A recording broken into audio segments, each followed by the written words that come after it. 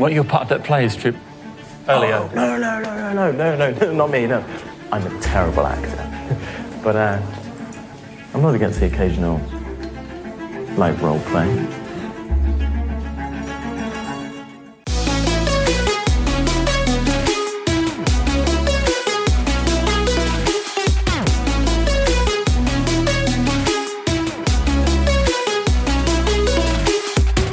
Hey, I'm Derek. And I'm Noah, and you're listening to A Bite Of, where we take our current favorite pop culture obsession and enjoy it one nibble at a time. Yes, and this episode is your ticket to the Winterfett. Do you like seeing people in tents doing tricks? It's the Winterfett. I do, actually. Right? What a party. Also, we are now more than halfway through Shadow and Bone. Yay! I always get excited when we get towards the end because, you know, the story's coming to an end, so everything is coming to a head. I thought you were just going to be like, I always like when we get to the end because it's almost over. That too. No, I'm just kidding. I've enjoyed covering the series. I think it's our first, like, YA book/show that we've done. We did Midnight Sun. Right, but we only did, we only had the book to do. Yeah, also that season was kind of like a joke to begin with, but it was fun doing it. So it is fun doing these, and, you know, I'm excited. I'm excited to finish this and wrap this up because there's so many other things that we have planned to cover. I'm excited. Same. I just feel like with anything, it's like you're presenting this one thing, but you're already thinking 2, 3, 4 steps ahead. Literally, the first episode that we did this, I looked at Derek and I was like, what are we going to do the next season? And he was like, really? I was like, I got to know. I have to know. Yeah. And then I just shed one tear, take a deep breath and say, all right, we're in this together. Let's jump. Like Aladdin and Jasmine. Y'all should see our calendar. Oh, man. I love that calendar. All right. Before we get into this episode, as always, remember we have that Patreon. Pick an exclusive episode, something for us to cover. You got it. Follow us on Instagram, Twitter, Facebook at A Bite of Pod. We got a Facebook group. You know all the normal stuff by now. I mean, we're in like season 6? Question mark, right? Yes. Okay. I looked at my notes to make sure. So follow us on there. Check that social media. We have a giveaway going on that's Shadow and Bone related. So if you're listening to this and are a Shadow Bone fan, you might want to check that out. Surprise. Do it. We love giving you guys stuff. It's a lot of fun. It is a lot of fun. All right. So before we go forward, we must look back. So in Shadow and Bone, episode 4, Otkatsatsia, Mal is on the hunt for the stag, while Alina begins to come to terms with the fact that she might never see him again. As she goes through her training and gets to know General Alexander Kirigan, she begins to let go of her past to embrace her sun summoner powers. The crows have made it safely through the fold, and now must figure out how they are going to get into the little palace. A heist ensues, and Nina and Matthias are on a boat. Yay! Mm-hmm. We don't see Nina. By the way, yeah. No mention of them at all. They died. The storm got them. That's it. The boat capsized. End of story. They never joined the crows. They completely write them out of the series. Oh, no. That I would like be so them. sad. I know. And of course, spoiler alert. Yeah. Especially for this episode, so much happens. Yeah, a lot happens. This is like where the big twisty stuff. I'd say this is like twist 1 of 2 of the first book/season. Yeah. So be warned. Yeah. And also, it's like crazy spoilers because spoiling things from the books, but then they change so much for the series. So it's definitely spoiling the series too. So even if you read the books, you're still going to be spoiled by this episode. Yeah. I'm pretty sure if you read the books, you've already watched this show, and we're just stretching out this you guys watching. are like, it came out 4 weeks ago. Enough. Have you heard of Netflix? You can watch all episodes in one day. Yeah, it's called we know. Binging. Yeah, we know. Got it.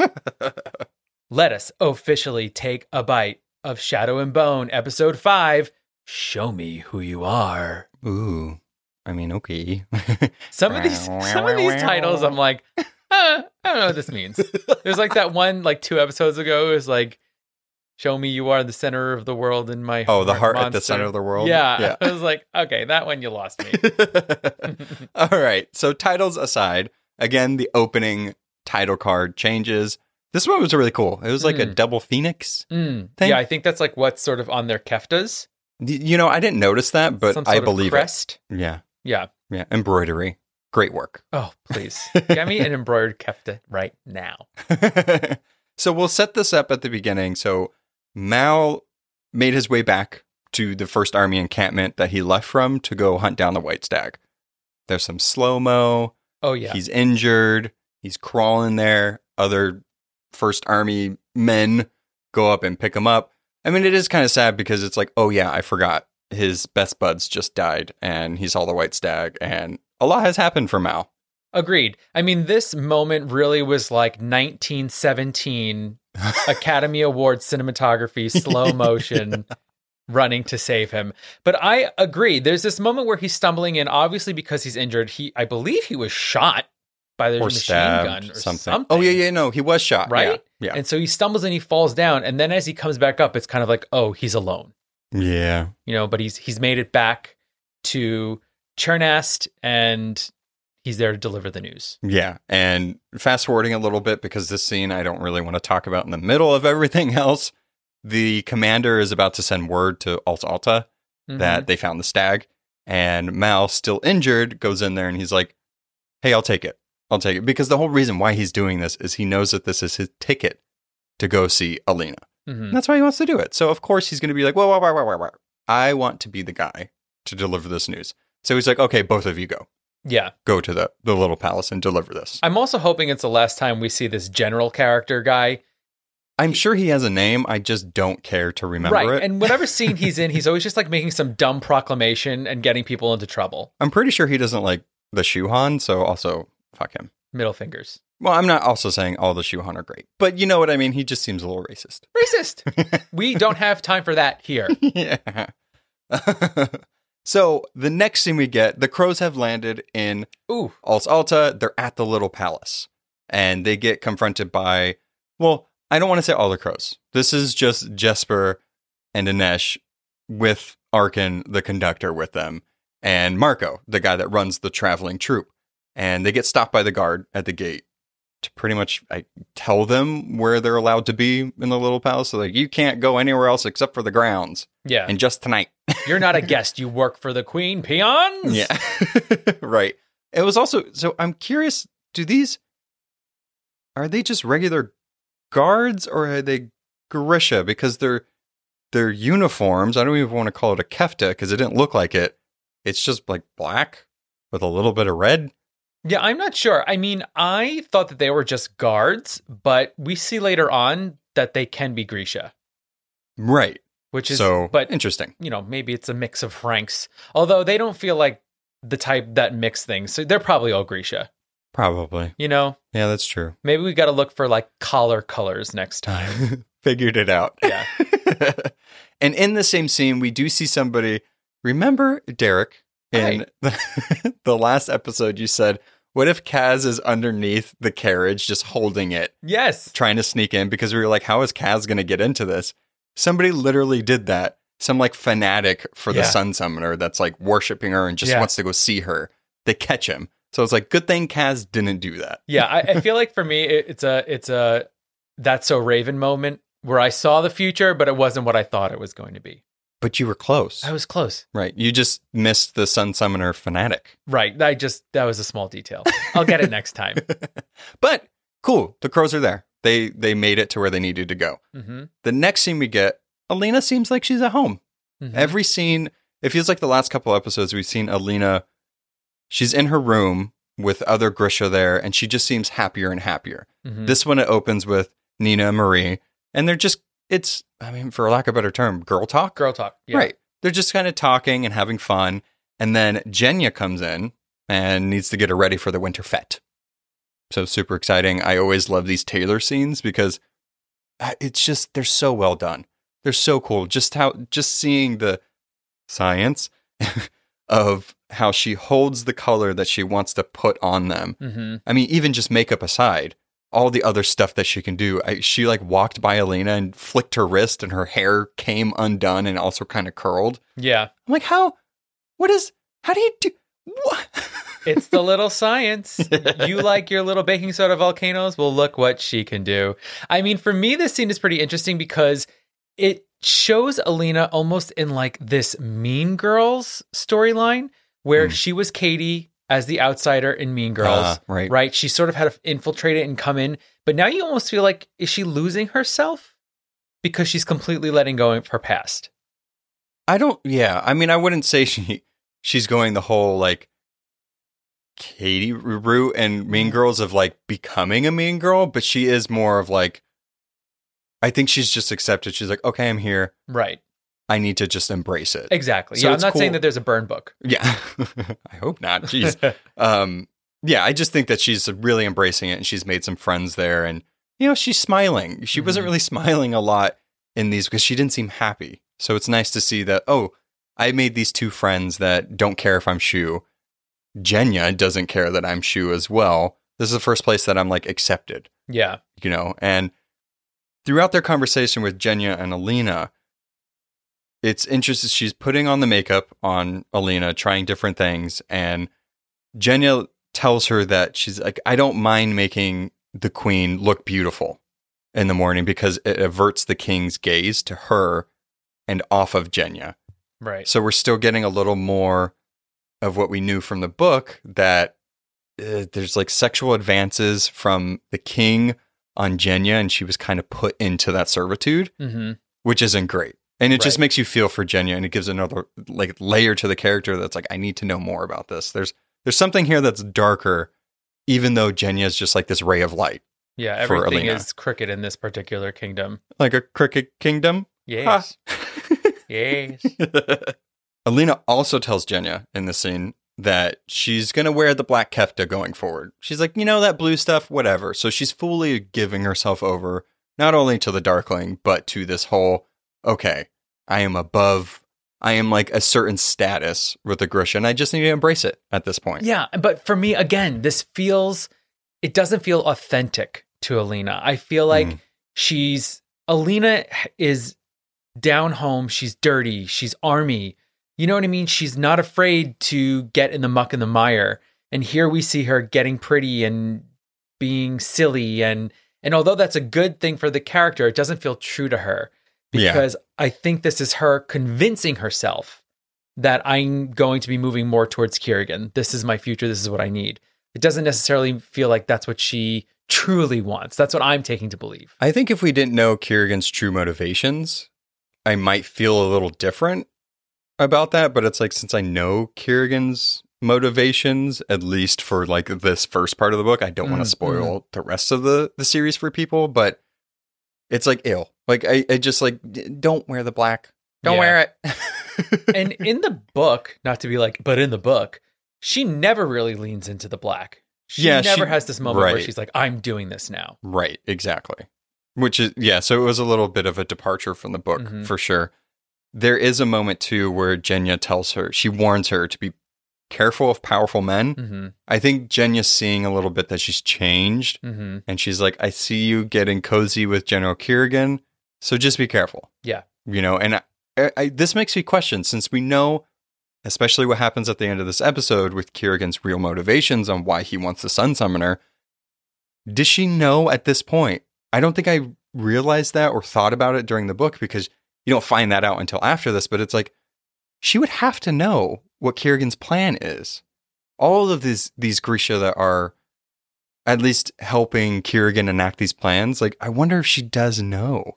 Maybe, but maybe not to the full extent. I think for her, especially with the conversation that she just had about the king, what she's saying to Alina is, you need to be careful because these powerful men always have an ulterior motive. Oh, right. Yeah. So for a point in her life, she thought she was coming into this great position in the palace. And really, was it because of her power, or was it because the king wanted to get closer to her?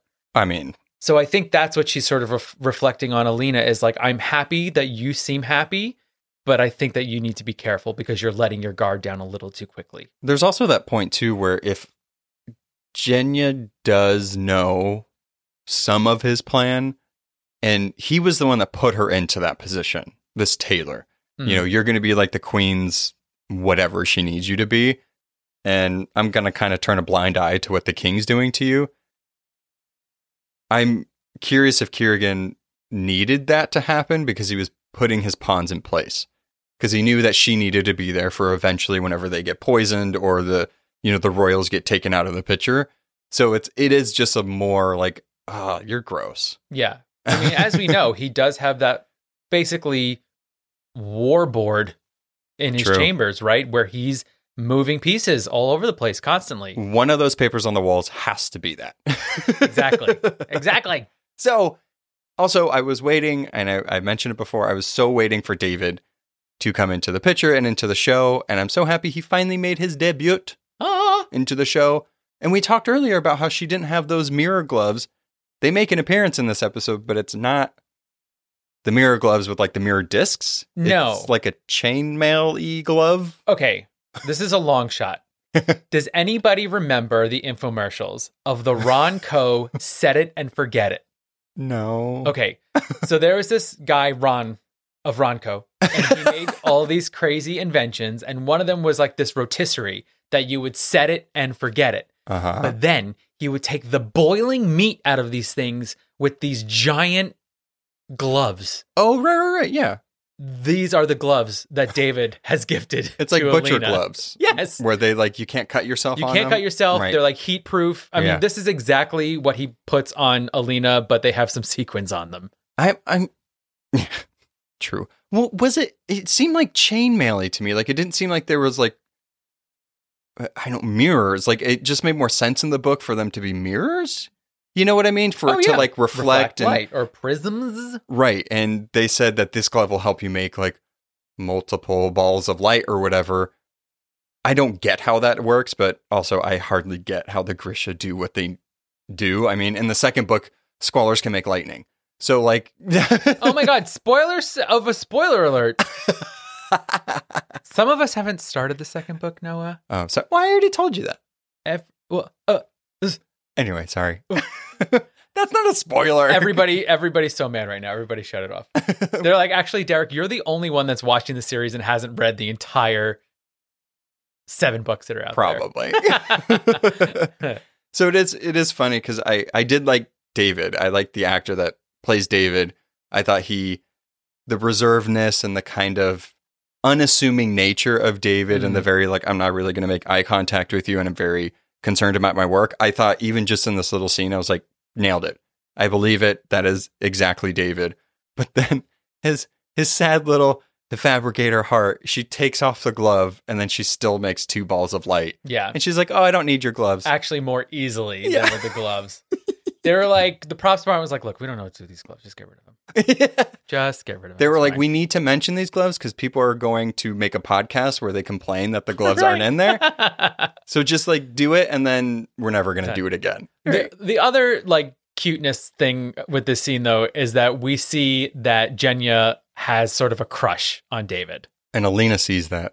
immediately. Yeah. Because she's just like outwardly nice to him and Jenya is never outwardly nice to Yeah. anyone. Yeah. So Alina's like, wait a tick.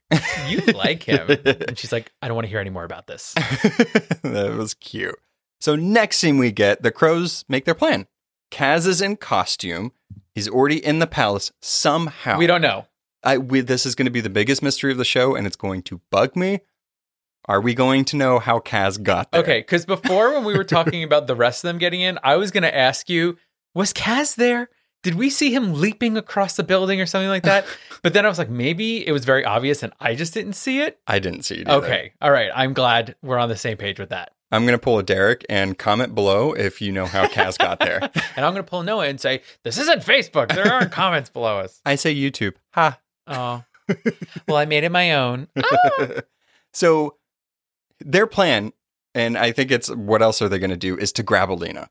So he's looking at the blueprints and he's like, oh, this is the room that they should be, Alina should change in or get ready for the fete and all of that. And he gets there and he's like, there's no door. Why is the door not here? And he's like pressing on the door. Apparently, fabricators can make secret doors. It's like the room of requirements, but only fabricators can enter. Well, they're moving the metal I know. that's in it. It's like always there, but like it's not really there. It's hidden. Chung, chung, chung, chung. I just pictured the big lock. Gorgeous. So as Kaz is tapping around on this wall, people come, he hides, but he's still lurking in the background. He sees that in this room, there's 2 black keftas that Alina should be wearing. Mm. We also see Marie in there. Yep. So he's like, cool, this is the right room, but only fabricators can open it. Next, we meet up with Inej and Jesper.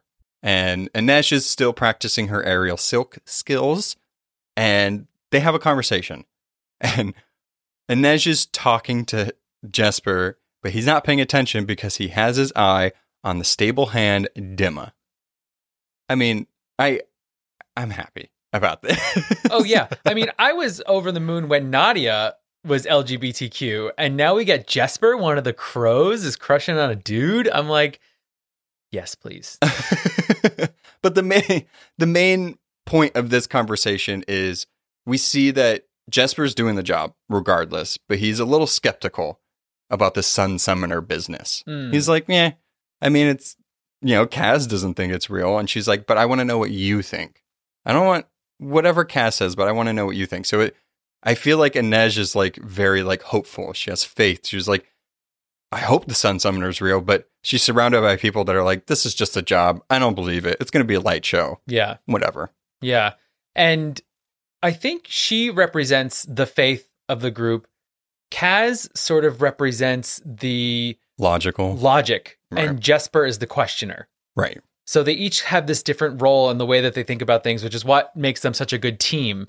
But we see it here. And I kind of like this conversation between the two of them because she's saying to him, yes, Kaz is our leader in this, but I want to know who you are and what you're thinking about this whole thing, because we're each still people. Also, Kaz isn't here, so... right, that bitch is somewhere in this balcony. I don't even know how he got here, but he got here.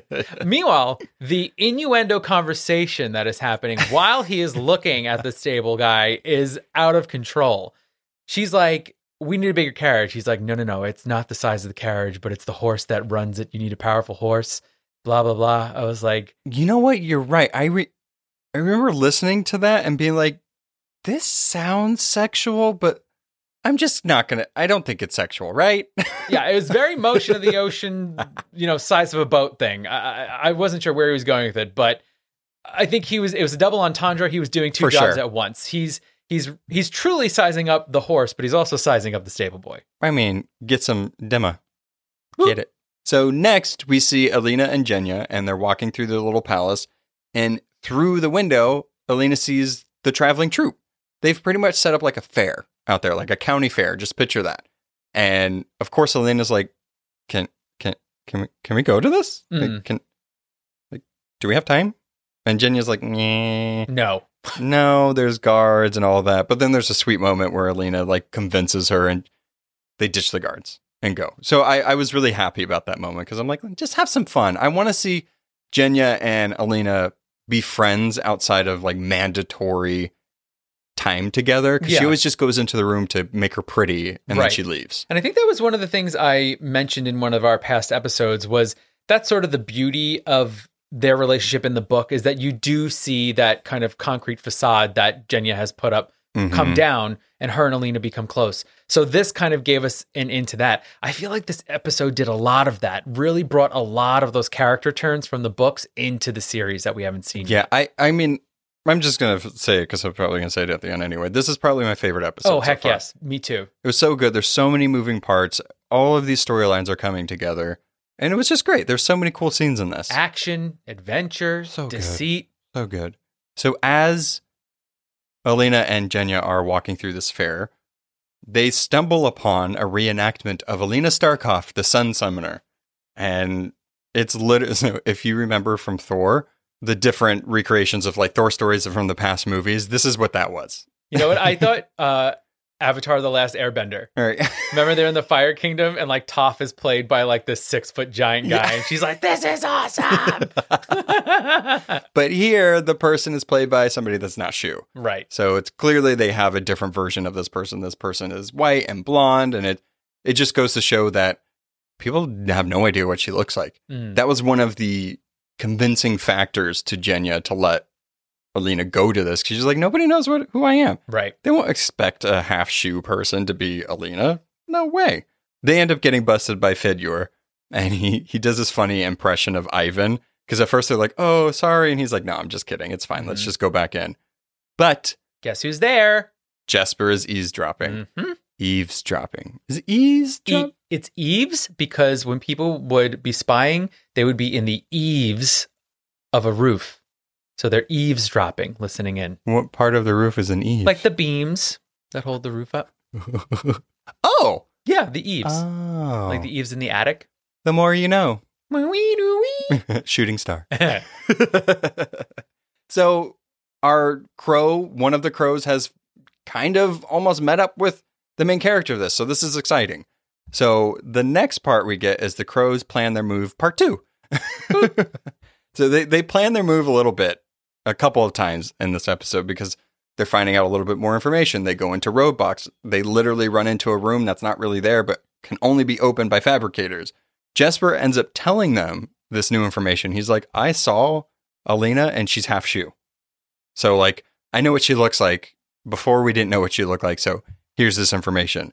The conductor, Arkin, says that they can actually get through this door that the fabricators use because it's just a series of locks with a lodestone. This is real. Yeah. Yeah. I didn't know that. Oh my God. Well, when I first looked it up, it said a Final Fantasy wiki came up. I'm like, oh, it's fake. But no, it's not. A lodestone is a naturally magnetized piece of mineral magnetite. I like how... Did I say the same word twice? I don't know. Rewind the tape. No, you guys should have seen his face. He was so confident going in. And then the last 2 words just completely lost him. I was like, I said that word already. I don't know. They are naturally occurring magnets. That's all you need to know. Exactly. And that's why Arkin was like, we need a powerful one because these locks are probably heavy and there's a series of them. It makes sense. Kaz actually tells the conductor that he's going to be the one to go in there and grab Alina. I remember watching this and I'm like, that's weird. And I was happy. And Nej was like, you're going to make the new guy literally do the point of this job. We went through the Shadowfold for this and you're going to make the new guy do this. And they also plan to have a Lynx slush, which are just predators and they're going to use them to clear a path. I don't know where these Lynx are. Oh, I thought it was like a formation. Maybe. Like the Lynx flush is... Is it flush or slush? I wrote... Okay, look, I have to be honest. I originally wrote plush. And then later on, I think they said flush. I could have swore they said slush. And it's 80 degrees here, so I think that was my brain being like, you want to go to 7-Eleven. So guys, comment below. Let us notice. I thought it was like a tactical formation. It very well could be, but I just heard lynx and I was like, cat. True. And they said predator. So I was like, okay, so it is a predator. And that's fine. Okay, what we're doing is that we're dissecting some things and defining them on their own. That literally does not happen. Exactly. Speculate wildly. Okay, it's our show. We can do what we want. This is our show. So the next scene we get is Alina meeting up with General Kerrigan. Boo. Right from the beginning of the scene, he asks Ivan for his kefta. And then Alina's there, so she brings him the kefta. He's like, you're not Ivan. I mean, General Kerrigan has a huge boner for Ivan. Oh. He talks about him a lot. I mean, multiple times. It's his right-hand man. I'm sure it is. Innuendo. Jesper's in my brain. I'm sorry. Alina is getting pretty cozy with him.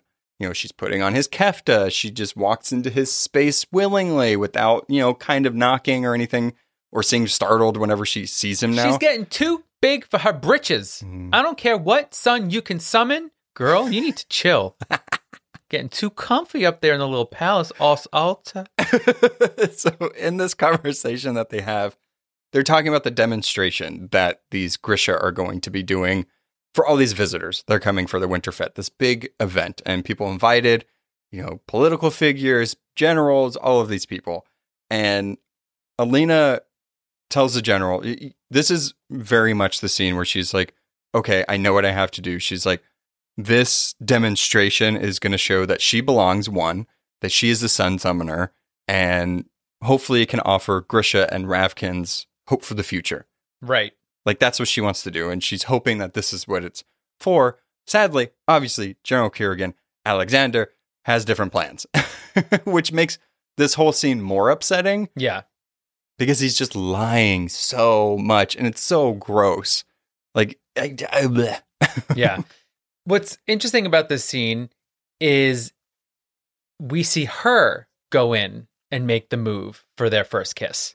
Yeah, she does make that kiss. Right? Whereas in the book, again, I'm sorry, you guys. I'm sorry. I'm a big book to movie person. It's fine. But they're by a lake and he makes the first move, which makes it a little more predatory in the book. Right. Whereas in this, again, she's like feeling her oats. She's like, look at me. We're going to do this together. Smooch. But I think it's because her feelings are genuine and he's just using her for a particular goal. Like, who knows, maybe some feelings were there, but it just doesn't seem that way. Well, and I think with him, he's willing to do whatever it takes. Exactly. So it's like luring someone into his trap. He's willing to go along with it. Right. But they kiss. They kiss pretty intensely. Mm-hmm. Even though Mal is literally on his way. If you just wait 5 more hours, Alina, just wait. Patience. Just wait. And also, is it weird? Because we know General Kerrigan is old.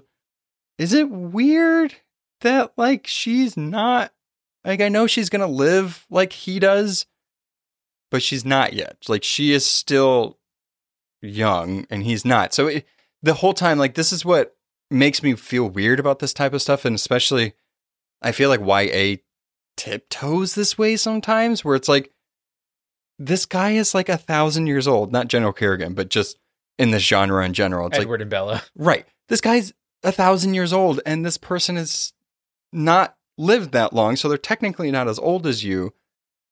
Is this okay? Isn't it a little weird? No, it's gross. Right? Yeah. No, I think, oh God, I feel like I've had very similar thoughts to this. And granted, she doesn't know how old he is. And he hasn't aged right from whatever age. So she thinks he's just like a 20-something guy, right. Which is she's still only 16, so it's still gross.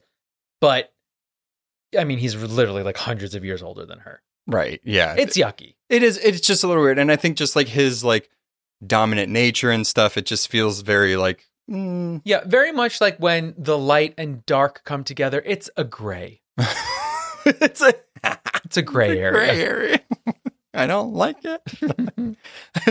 The next scene we get, Jesper goes to the stable hand and scopes out some horses. Or more. But he scopes out those lips on Dimma and gets some smooches in around those horses. Yes. And again, we have the light back and forth of the double entendre. They're talking about horses. They're talking about role-playing. This is heating up, people. Yeah. Jesper's like, I'm not opposed to a little light role play. Oh, slam against the wall. I was like, oh, geez. Light role play. Things got rough. All right. Next, the Winterfett is in full swing.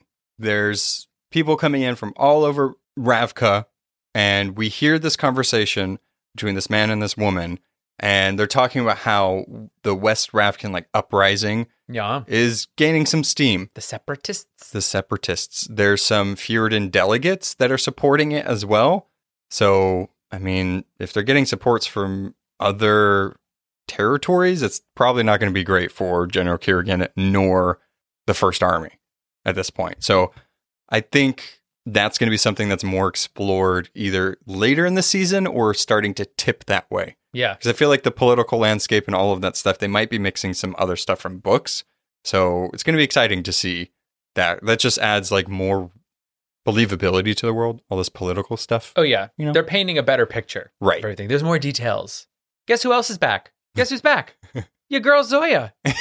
Yeah, she just walks in. Yeah, she went off. She thought for a little bit. She probably tumbled a few times. Tumble? Mm. You know, she likes that First Army tumbling. Hey, she's got to get hers. She's allowed. No, that's fine. I just think the word is skeevy to me. You want me to sing the Tumble Surprise song again? No. Figured. Listen to last episode if you want to hear that. But it's good to see her back. Mm-hmm. You know, she's back in the fold, and I think that she's going to be playing a bigger part as well in the rest of the series. Exactly. We also do see Kaz. He's in disguise again, and he spills some drink on himself, and he pretty much, for some reason, tells Ivan and Fedor, and they're like, go change. You can't look that disgusting in this. I mean, can we talk about these two prissies? Okay, right? Like, change your clothes. You look like a hot mess girl. Meanwhile, we see Fedor feeding a delicious pastry to Ivan. What is happening? I'm keeping my eye on those two. Right? Mm-hmm. They're very chummy. I mean, if Huh? yeah, You know what I'm saying? I'm curious to see where they go from here. Oh, everybody's coming out of the closet. I love it. Maybe they're just really close. Rainbow keftas everywhere. Rainbow cactus. So we find out that the reason why he wanted to do that is so he could go to the laundry to get more outfits, and he gives one to Inej and to Arkin. That way they can blend in and they can walk around the palace freely. Right. And Lena makes her first official appearance with the gorgeous gold and black kefta. Oh. She just walks into the middle of the room to General Kirigan that's talking to the king and queen. And we also get this little scene of Genya and David kind of flirting. Yeah. Like Genya looks behind her and David's like, I wasn't looking at you. And then she looks back and David's like, I'm going to appreciate the back of your head for That's a second. right. He's like, I've just been very interested in what else, everything else is going on here. It's so cute. It's so tiny, but it's such a sweet little moment. Mm-hmm. I was like, oh, that's so sweet. You guys. I like you two together. So after that cute little moment with David and Genya, the Inferni kick off the demonstrations. We see some fireball throwing back and forth. I was really hoping to see a little bit more of all of the Grisha, all of the different orders do their demonstrations. We only see the Inferni and then Alina and General Kirigan. I was hoping for more. Like, where's the Squallers? Where are the Tide Makers? Oh, yeah. Let me tell you, hashtag not impressed. Yeah, you saved the best for last. Like two little fireballs very close to people's heads. Yeah, only two of them Dangerous. just, throwing them. It's fire will catch anybody's hair on fire. You know how much hairspray is probably in that room? Oh my God. Minerals. Hashtag the book. It's like this beautiful demonstration. There's water, there's fire, there's steam and mist. Yeah, and Alina uses her light to create a rainbow. Right. Super cool. We didn't get that. Hashtag rainbow keftas. I agree. Right? But use the hashtag, guys. So I will say that when General Kirigan and Alina start their demonstration, I was impressed with that. I thought it was nice. It was a nice moment for Alina because I think how they did the show compared to the books, aside from the similar thing of her being this all savior, prophesized character, she also has all of that added stuff that the show gave her. Mm-hmm. And so her coming out is much more impactful than it was in the books, I think. Mm-hmm. And so when General Kirigan claps his hand... Oh, clap on, clap off the clapper. the darkness comes... You got me with that one. I don't know why. When the darkness envelops the room and she creates her two light balls. But she also changes the color of them, which I didn't know she could do. Maybe it's just dependent on the heat, but it was like blue and purple. How does this work? Is it the sun? It's a prism. Light is a prism, so she could separate the colors. Roy G. Biv, science. She did it. I mean, Yeah. it was a really cool moment, and she slaps her hands together and she creates this like dome of light around Mm-hmm. her audience. And then everybody starts bowing. Yeah. And they're like, Savior's here. So this is going more into there's people that are like she's becoming a saint. Sancta Alina. Exactly. And Inej says that, Yeah. which was like, oh, is this a good thing or is this a bad thing? And I think it depends, right? I mean, a lot of pressure for Alina. A lot of pressure from Alina, but that's the thing is that then you become idolized, and to what extent? Right. What do they want from you? What do they think you can do? What are they holding you responsible for? But they're also accepting her. So I think it's a fine line between fanatical and support. Mm-hmm. And I think she's going to have to walk that line. But I will say that this moment, it kind of took me over. I was impressed. I felt like one of the people watching it. I was excited to see her use her powers and be so confident in herself. But, I think it kind of brings up the point of what does this Sun Summoner mean? Like back to that person that was trying to sneak into the palace to see her. Right. They could step over the line. It could be too much. Well, yeah, I think it's with any celebrity.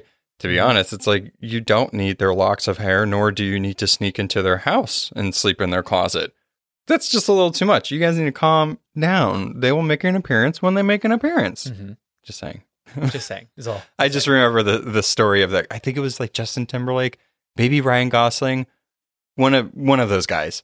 Like a woman like snuck into their house and like slept there and stuff. It was weird. Well, remember the bling ring? That's a true story. Oh, yeah. That these group of teens that they broke into all these celebrities' houses and stole from them. I mean, they can use like less things. It's fine. You know, larceny. Not great. Well, no, it's not great. Abida does not support larceny. Abida does not support larceny and any stealing of any celebrities' goods. So the next scene, we see the crows. Their plans are starting to move. So Jesper is boinking Dimma, and he ends up getting horses, which was part of the plan. But it seems like he's like enamored. He's smitten by this Dimma guy. He's like, oh, you just laid some pipes, boy. Oh, I'm impressed. That's what I got from Jesper. they were very sweaty. They were so sweaty. So sweaty. To be fair, they were in the stables, and all that hay, to me, in the stables is worse than at the beach. That's just me. Smells like poop. There's hay everywhere. What if the other person has hay fever? I don't know, sand in places. That's what towels are for. Sand goes through the fibers of anything. No. Yes. You get the nice breeze from the ocean. I'm just saying, if I absolutely had to pick, it would definitely not be in some poopy stables. Okay, good to know. But don't you, I mean, come on, right? I don't feel that way. You would Hay can be comfy. No. You can get a blanket from one of the horses But how... for laying on. Right? And then there's no sand or crabs. A wayward seagull. What do you think happens at the beach? What do you think happens at the beach? That's a better question. Some of us are there to just get some sun and Comment fun. below. Stables or beach? Stables v. beach. We're going to put it in a story on Instagram. You'll know what we're talking about. 2021. Who's right? So he got the horses. That was the point of that. Then we see Arkin, the conductor. He made his way into the hidden fabricator room. Yep. That's it. That's all we Yep. see from him. Yep. He sneaks in there. Mal arrives. He gets in. He gets stopped by the guard, and he was like, what are you talking about? The stag? That's a myth. Everybody wants to go see the sun summoner. You're a liar. And he was like, okay, if I'm a liar, take me to General Kerrigan. Prove it. But we see this interesting guard figure, somebody we've never seen before. No, and I literally went, who is that? Yeah. Who is that? I was like, yeah, who? Was that the girl? Was that the map maker that died in like the first episode? Yeah. No, From not the her. skiff. It's a ghost. She's back. And she disappears into the night, and then Mal goes into the palace. After Alina did her demonstration, she's walking through the halls like she should. And she's feeling herself. Right. And then the apparat just appears out of nowhere and spooks her. And I feel like, so we haven't seen him in maybe 2 episodes. I don't know what to think about him at this point or where they're going with him in the show, but he seems like a weird foreshadowing force or somebody that's like kind of giving her good advice, but I don't know if that's for selfish means. Mm-hmm. Does that make sense? Yeah, it's the depiction of the apparat in the show is lightly hilarious because he's never there. And then he just pops out of nowhere. And it's not even like he's in the scenes peppered throughout. He's just not there and then he appears. Right. And I feel like hashtag in the book. I'm sorry, you guys. But he was really, it felt like another pawn in the Darkling's plan. Right. He was there to help push things along for the Darkling. Whereas here, he's when we first saw him, he's teaching Alina about Marazova. He's telling her about the amplifiers. And then in this scene, he's saying to her, you'll become even more dangerous as people's faith in you blossoms. Right. So it's a warning. Mm-hmm. And again, it doesn't seem threatening as like in the book. It feels like he's offering her some advice to be very careful. Yeah, he tells her the thing that can topple kingdoms and destroy armies or unite armies, and it's faith. Yeah. And people are having faith in her. They're building idols after her. Obviously, a guy was underneath the carriage for God knows how long trying to get in there. So it's interesting. I think that he makes sense. I don't know how crazy or what his end game is at this point, but it is interesting. The 2 scenes we've really seen him in, I don't know what he's trying to do. Like, is he trying to warn her? Is he trying to guide her Yeah. in a specific way? I think it will be interesting because I don't know where they're going to pull from the books or if they're just going to completely change it. Yeah, I feel like in the books, he was very much Rasputin. He was very much Jafar from Aladdin, like whispering in the Sultan's ear. And, I mean, it's like an archetype that you kind of right. But he doesn't feel that way at all in this. I mean, yeah, he's definitely a little creepy, but for sure, yeah, he doesn't give off that vibe. He's not like a puppet master in this, it seems like. Like the conductor gave me weird vibes from the beginning more than the apparatus. Yeah. So I think that's interesting. Luckily, Genya comes and saves her, and she's like, "Oh, Jenna Kerrigan needs to talk to you." Takes her away. So we finally get Mal and General Kerrigan, the Darkling. They meet face to face. Mm-hmm. And General Kerrigan is surprised that Alina's Mal is the one that found the stag. Because he's like, my name is Mal, blah, blah, blah. And I can never say his actual real name. No. He's like, my name is Mal. And he's like, Mal, that's surprising. Yeah, but you know why? Because he's been stealing their letters. Of course he knows who Alina's Mal is. True. He's like, oh, Mal, it's you. Because Alina's never actually said that Mal is my best friend from my childhood in the orphanage, or at least we've never seen that. Right. Yeah. I mean, you would think that they would have shown that. Right. So Right. so when he says his full name to Kerrigan, he knows exactly who he is because he's been reading their love letters. Exactly. But the rest of the scene is interesting to me. I don't know if General Kerrigan knows that it's like, oh, is it this Mal? Or he's like actually asking for, or he just wants information. So he pretty much, he asked Mal, show me on the map. He's like, you found it? Oh my God, like, show me on the map. But he's also like, are you sure? It's like, I think somebody would know with the giant halo of antlers Right. and it's a pure white stag. Right. That why would he be lying? Also, Kerrigan, have you ever seen it? What do you know about it? Roasted. Okay. So he tells him to mark it on the map. And good for Mal, he's like, not until I see Alina. Can't give that payment until you get the goods. Oh, that's leverage, baby. Exactly. And General Kerrigan, and this is what I was talking about. Does he know that this is Mal? Or is he testing it? Or he knows it's Mal and he just wants some more information to win Alina over, which I'm pretty sure it's the latter, because he's like, what's her favorite flower? And he's like, blue iris, not the white one. Like right off the bat. Mm-hmm. So it just seems like he was like, oh, I just wanted to know what flower to get her. Yeah, they're just playing hardball back and forth. They're having a pissing contest, these two guys, Mm-hmm. because they both want to get to Alina for, I think, very different reasons. Yeah, because one is her best friend and loves her completely, and the other one wants to use her. Clocked. That's what it comes down to. And General Kerrigan is like, okay, I'll go talk to Alina, and if you are who you say you are, I'll bring her to you later tonight. Yeah, right. I don't trust you. Liar. Lies. Baghra makes an appearance in this episode, and she plays a pretty pivotal part through the rest of this episode. That guard that we saw, that we were like, oh, is that the map maker that died in the first one? Apparently she's working for Baghra. And she goes to Baghra and was like, they found the stag. And she was like, oh, shit. I was hoping they wouldn't find it this early. Listen to me carefully.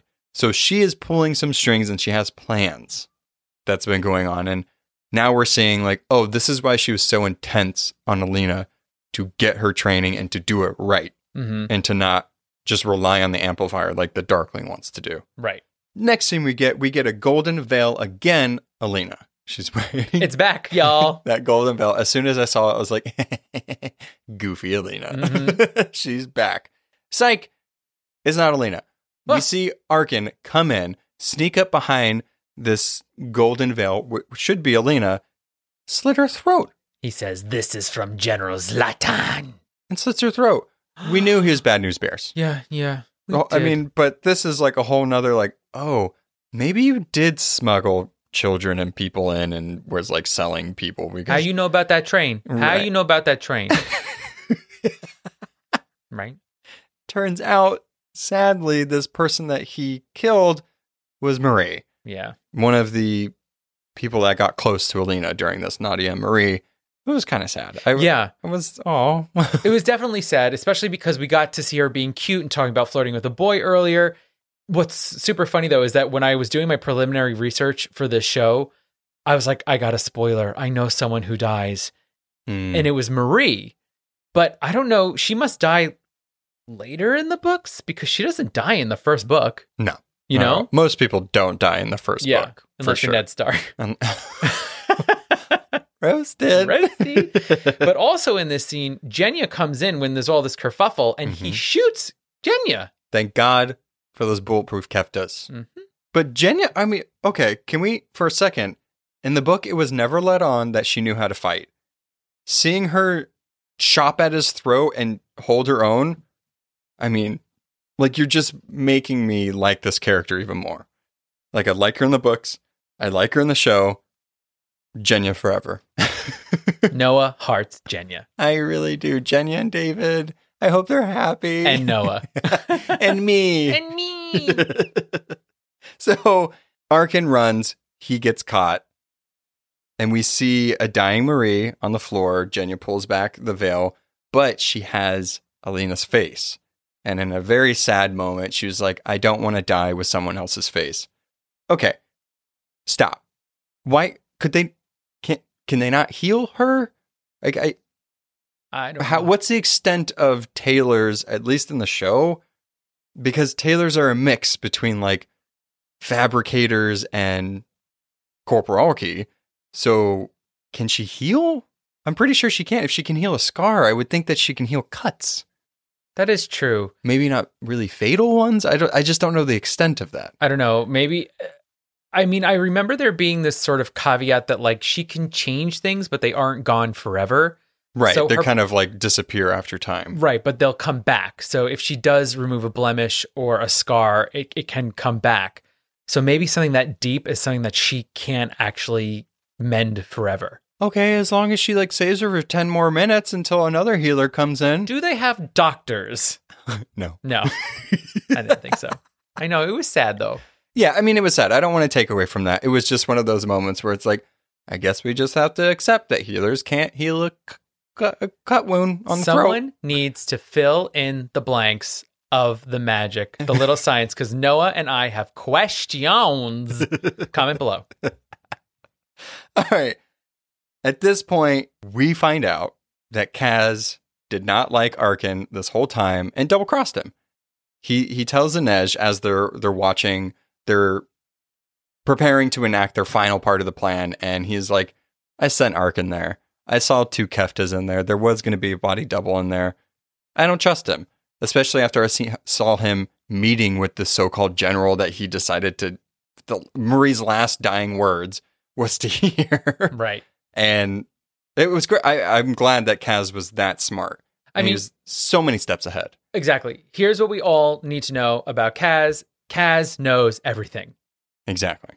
I mean, he's very smart. I mean, they're still in this palace so far in the story, and they have not gotten caught yet. Mm-hmm. So they're smart. He's doing things that he knows he needs to do. I mean, getting those uniforms, I wouldn't have known how to get They those. had a performance, a costume change, a murder. Boinking. Horses. Crazy. Not boinking horses, but there was a comma in there. Right. Yeah, or yeah. like, just like enter next Space. bullet point. Yeah. Just a list. It was a list. So Inej and Kaz see the real Alina. They've been having their eyes on her the whole time. And they go up to her and was like, hey, you want us to escort you to dinner? So Kaz and Inej pull John Ralphio and Mona Lisa, don't be suspicious, and try to walk Alina through the little palace with all these people looking and be like, nobody look at her. We're guards that belong here. Mind your own business. We went to the laundry. Yeah. These are fresh. But, of course, General Kerrigan is right there. And what does he have in his hand? Blue irises. Right. So he took that information that Mal just gave him and was like, thanks. Somebody find me some blue irises. Yeah. You know what? Yeah. Let's, okay. Because I don't trust him. But then guess what? He's got florists coming out of the woodwork with blue irises. Mm-hmm. Are they in season? Is this indeed a winter fete? Maybe some, I don't know, fabricator just fabricated some. You know, with our experience and our knowledge of the little science, that is absolutely a possibility. I mean, Jenya could have been like, okay, I'll turn those white ones blue. I mean, that makes sense. She had a little blue beetle. Done. Exactly. There you go. He's got all these Grisha running around like fools. So they let their prize slip through their hands because what were they going to do in front of General Kerrigan and everybody else? They had to let her go. But in Inferni, thought they were acting a little suspicious. They were trying to not be suspicious, but they were being suspicious. Very much like the duo from Parks and Recreation. Yeah. Yes.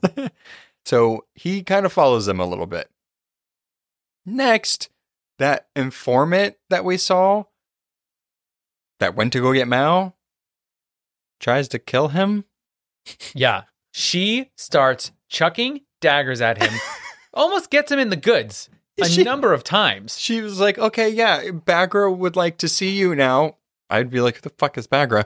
And he takes her to the little rock cave cottage, pushes him down the stairs, and was like, while you're falling, I'm going to throw daggers at you at the same time. 1, 2, 3, gets him in the side. Oh, but then they have this all-out brawl, which is so wild. There's a hot poker involved. It was great. I mean, again, Mal's hand-to-hand scenes are great. I am now looking forward to it. If there's not one in the last 3 episodes, at least once an episode with Mal, I'm going to be very disappointed at this point. He's a Mal fan, folks. I think it's He's pretty a Mal well. pal. Yeah. Hashtag Mal pal. I am a Mal pal for sure. I really like Mal. But this fight scene was so cool. Yeah. He had like a iron poker and he was trying to like stab her in the eye. She's holding it. She does some like flipping off and pointy things with her hands. We find out she's a Durist. Yes. And she bends the metal so that way he can't poke her. Yo, then, as she's coming to swing around, he picks up a wooden stake, Buffy the Vampire Slayers her right in the armpit, then cracks her in the head. Mario Home Run Edition knocked her out of the park. It was wild. Yeah, I didn't expect. I mean, now we know how you kill a Grisha. Beat the shit out of him. You beat the living shit out of them. You smack them in the face with an iron pole and also stab them in the pit. Yes. With a wooden stake. It was brutal, but I loved it. It was really good. So I don't know about you guys, but like after demonstrating all that, going to a holler, all that stuff that Alina went through, it seems pretty late. I'd want to go to dinner, which she just told in disguise Kaz and Inej that she was like, actually, yeah, I'm pretty hungry. General Kerrigan takes her and was like, you know what? I'm not going to take you to dinner. I'm going to take you to my war room, study, bedroom, creeper room. Yeah, because he can feel things are heating up. He sees things getting a little bit out of control, right? So he knows that Genya and Marie got attacked. He also knows that Mal is there. Right. So he's like, look, come. I just want to keep you in this little cage so no one else can get to you. Here's some blue irises, fawn over me some more. Like, whatever. People that like Darkling and Alina together, fine. I don't believe it. I just don't. It just doesn't seem genuine to me. Not at all. So it's just every time it's like happening, I'm just like, yeah, okay. I get like her point of view, but it's like, you're gross. Whatever. They start smooching a lot more, and they are about to dekefta. Oh my. When there's a knock at the door. And this is when Ivan tells him about the attack with Marie. And then he goes to Alina is like, I gotta go real quick. Does not tell Alina that somebody is literally trying to kill her. They killed her body double. Nope. You might even say he's keeping her in the dark with quote fingers. Air quotes. I think people got it. The Darkling. Is it a joke if you have to explain it? Listen, this is not a visual format. People need cues. Okay? Comment below if you need cues. Oh my God. They've already turned it off after the second comment below. They're and my done. 86th hashtag that I've created in this episode. I'm going to, if people that listen to this episode actually use those, even if it's like one or two of you, I'm probably not even going to remember these hashtags by the end of it, so I'll be very pleasantly surprised if you guys use them. Did we say that? What? Hashtag Rainbow Kefta? Just thinking of all the hashtags. Oh, yeah. Hashtag Rainbow Kefta. Yeah, we totally I mean, did. June's coming up. Pride Month. I'm just saying. If you like us, you have to use that hashtag. Yes. All right. Just as General Kirigan leaves, Alina, after being like, I have some business to take care of, Baghra pops out of the wall. There's a lot of hidden doorways in this little palace. The little palace does not seem so little anymore. It's a lot of palace. Wait, do these lead all to Baghra's rock cave? Is that why she's in a rock cave and not a cottage now? I guess that makes sense. Well, at least this one door does that she knows how to control. True. So she pops through it and she's like, Alina, you have to come with me. And she's like, oh, okay, Bags. I'll come with you. My teacher. As they're walking through these catacombs/tunnels, Alina's like, what's going on? Can you tell me why we're in this creepy tunnel here? Baghra pretty much lets one of the bigger twists in the first book out. Yep. She tells her that she's trying to save her from General Kirigan and from a life of being a slave. That General Kirigan wants to use you for his personal gain. He's the Black Heretic. I'm his mother. By the way, I'm also a shadow summoner. Also, he's old as fuck. Are you good? Cool. She's like, also, the Volcra are actually women and children. Oh, yeah, that one too. So just, trapped souls in the fold. He's just super old and he's spent his entire life using people and he knows how to charm anyone to get what he needs. And at this point, with all of that, it seems like Alina's just kind of like, well, I don't know. You seem a little crazy here. And she's like, he played you. Yeah. He's not a boy. He's an eternal liar. Like he's had an eternity to perfect lying. I'm his mother. I would know. Yeah, she literally says to her, you never stood a chance. And she also gives this interesting detail where she says he wants to collect all of Marizova's creatures because he is drunk with power. Yep, that is a hint at book 2 and book 3 and the future of where the show is going to go. So, beep, boop, boop. Bingo, bango. You can see where it's going. There's not just Marizova Stag. There's other amplifiers. Dun, dun, dun. Dramatic hedgehog turning or hamster, whatever that I love that rodent was. So, Alina she's convinced at this point, or at least it seems like it. And Baghra tells her, okay, go.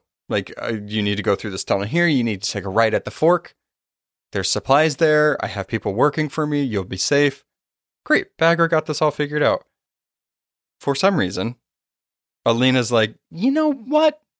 I'm going to go left. I don't know where it goes, but it's not right where Baghra told me to go.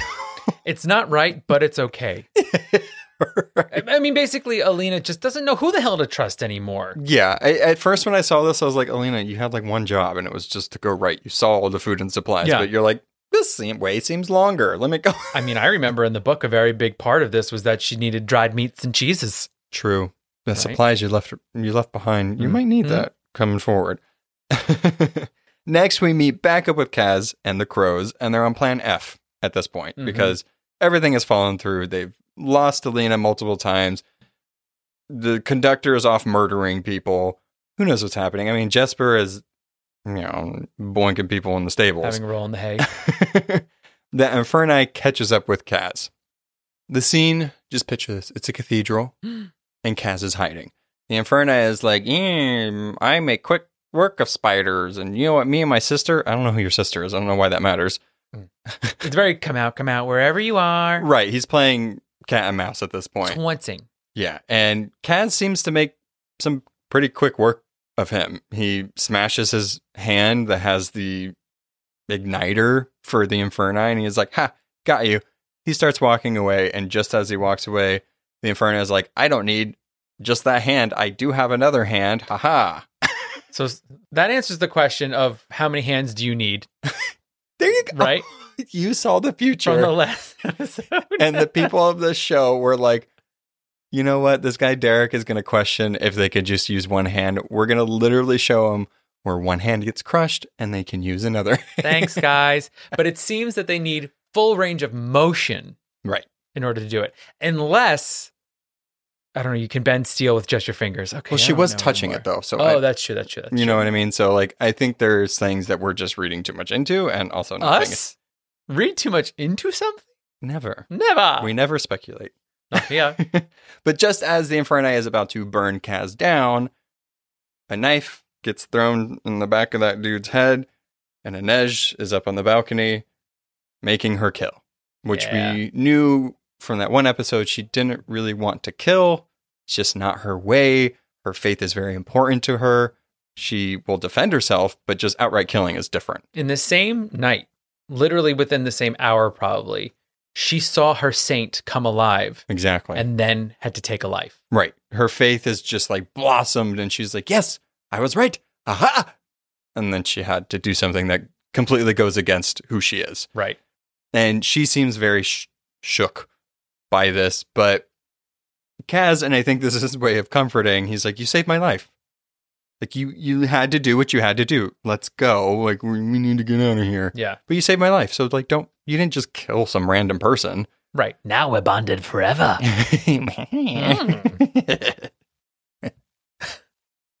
Do I sound like Ron Swanson? Yes. You're my little giggly Ron Swanson. So tough at times, yet so giggly. I mean, I wish I was Ron Swanson. Lean into it. I will. I'll be your Megan Mullally in real life. Alina took her new route, and it leads out from the stables. Mm-hmm. General Kerrigan stalking the grounds. He's like, where is she? He runs into Baghra. Mommy Dearest, I think at this point she's had some type of protection, or at least she's been, I don't know. She feels like she could, like, even though General Kerrigan is the black heretic, and he's this, scary guy that might have done all the things that people said he actually did. It seems now from this conversation that he just doesn't need her anymore, which makes me question, like, why did he need her in the first place? I was thinking about that. I think that he needed her to teach the Sun Summoner how to use her powers. Okay. Start the engine and then let me drive. Right. So without her, the Sun Summoner couldn't blossom. But now that the Sun Summoner has kind of reached her peak, he doesn't really need her anymore. So he's like, careful, lady. What's he been doing for the last 50 million years? Sweet talking people. He couldn't learn how to teach people? Growing blue irises. Okay.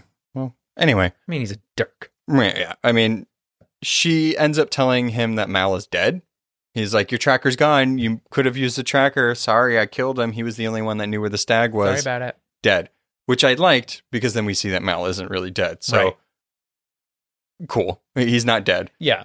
And also, it's like Baghra wasn't killing him because he was Mal. She was killing him because he was the only one who knew where the stag was. And in order to stop Kerrigan, she needed to get rid of him. Exactly. And I think she actually thinks he might be dead. Yeah. She thinks that her assassin rocked him in the nads with a couple of knives. Yeah. Next, we see Jesper. He's standing by the getaway. And he's like, okay, waiting for them to bring out Alina.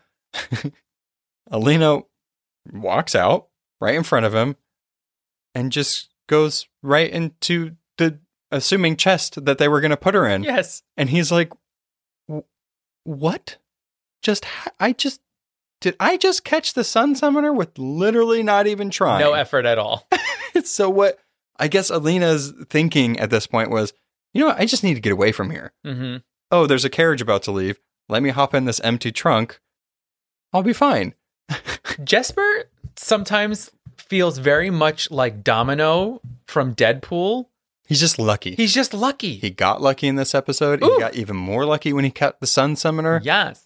Nobody else could. He's like, I literally just fucked a little bit, got a horse, put a trunk on there, and she walked right in. Have your cake and eat it too. What a beautiful moment. Kaz and Inej come out and they're like, we lost her. We didn't do it. And the whole time Jesper's like, ask me. Mm-hmm. Ask me where she is. Just go in and ask me. And they finally do. But we don't hear the rest of it, but it's probably like, look at that trunk, guys. Yeah. And then they ride off. And End of that's episode. how it ends. End of episode. So Alina knows, at least from what Baghra told her, that everything you know, even more so, is a lie. The crows have Alina. Mal still has not been able to get to Alina, so this is a complete departure from the book. And that's where we're left. Mm-hmm. So Marizova's stag is still there. The General Kerrigan doesn't know where it is. Mal knows where it is. He's still alive. What's going to happen to Baghra? Where's Alina and the crows going? The conductor's probably dead. Hopefully. I'm worried that the conductor is going to sell them out. Oh, he probably, absolutely. Yeah. Absolutely. But they won't need a heart render for him. No, and he's I just guess, going to be like, I'll just tell you guys. I'll tell you exactly what they look like, what they're doing. Yeah. Million Kruger. The train. No. But I just think it's so interesting how far off from the book this is now. Is Mal going to be tracking the crows and Alina now? I would assume will all 5 of them come together? Maybe, or the crows will like be like, oh, maybe your cause is bigger than a million Kruger, and then they disappeared. I don't know. I mean, I think that's the interesting thing about the crows being involved in this. Mm-hmm.